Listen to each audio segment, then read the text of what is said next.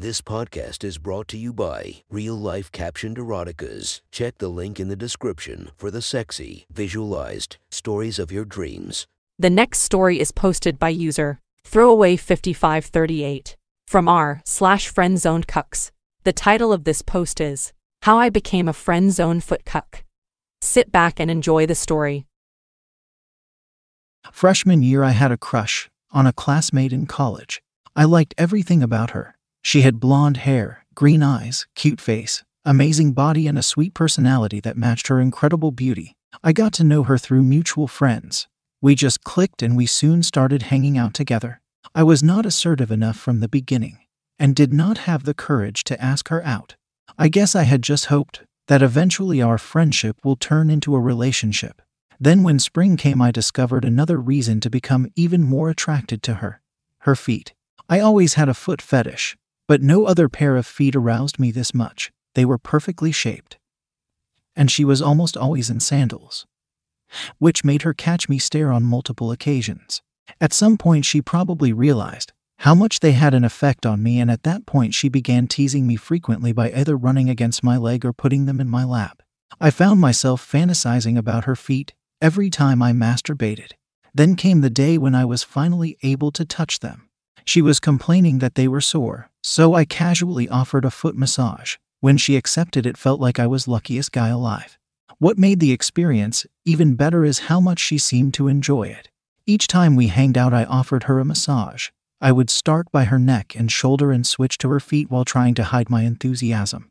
One day the subject of foot fetish came up. She told to me that she had a thing for feet. She really enjoyed it when men are attracted to hers, and she reluctantly admitted that the massages kind of aroused her.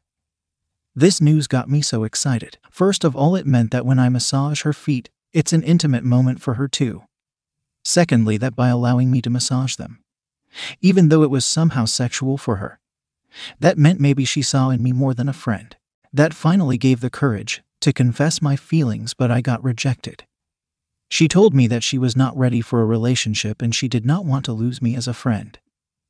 But she still gave me hope when she said that he was not sure if she had any feelings for me and promised me that she will take some time to think about it and will let me know when she has her answer. Soon afterwards, we acted like nothing happened, but I was still hopeful, and the following weeks just before the summer vacation, it did feel like we are getting closer to becoming a couple.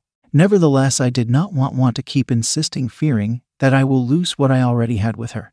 At that point, her feet became my obsession. Each time I hanged out with her, I ended up masturbating as soon as I was alone, and more than a few times I had to excuse myself to the bathroom to relieve my blue balls.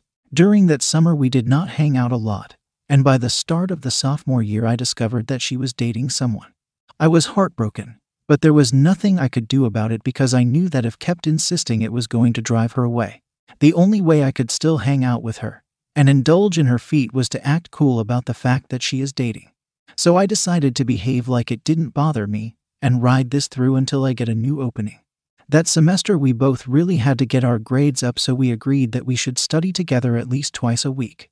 One Friday, she came to class wearing black leather flats, and all I could think of is how to get her feet out of her shoes and in my hands.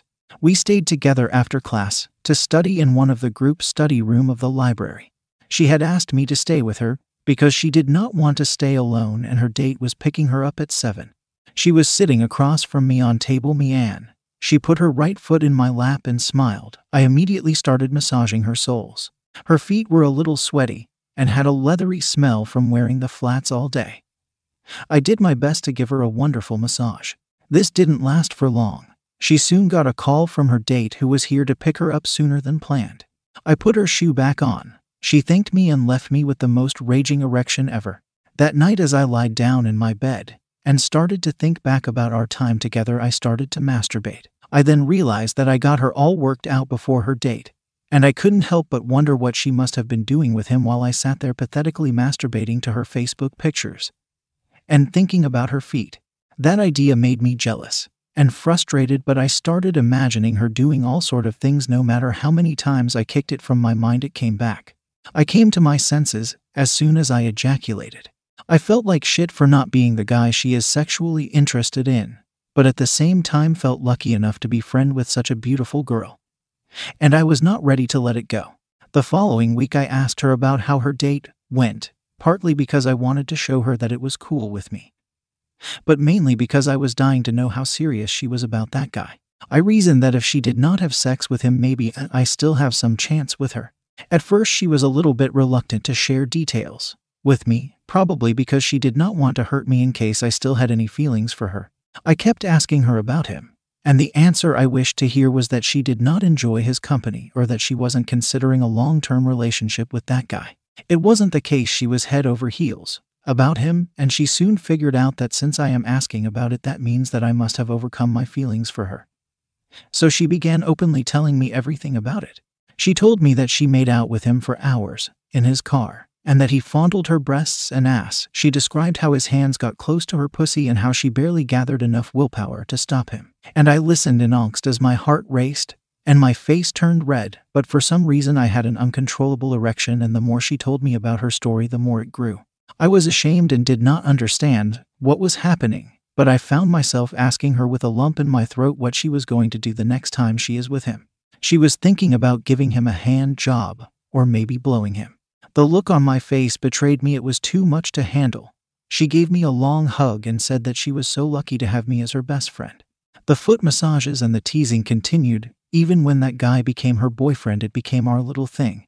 We knew that it was sexual for the both of us, but we never talked about it. Each time we hanged out alone, it ended up with her feet in my lap. She certainly enjoyed the attention and the pampering. But what she mostly enjoyed was the amount control her feet had over me. She knew that as soon as she slipped her foot out of her shoe, she can make me do anything. And she really knew how to use that to her advantage. I became her footboy. Very often when massaging her feet, I would start asking her details about her relationship with her boyfriend. I hated myself for doing it. But her talking about how this other guy was having his way with her really pushed my buttons. At that point, I haven't even heard about cuckolding.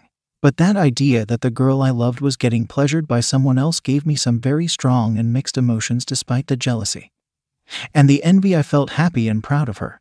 The most intense moment was when she let me know that she was spending the weekend with him, and that she was planning on letting him take her virginity.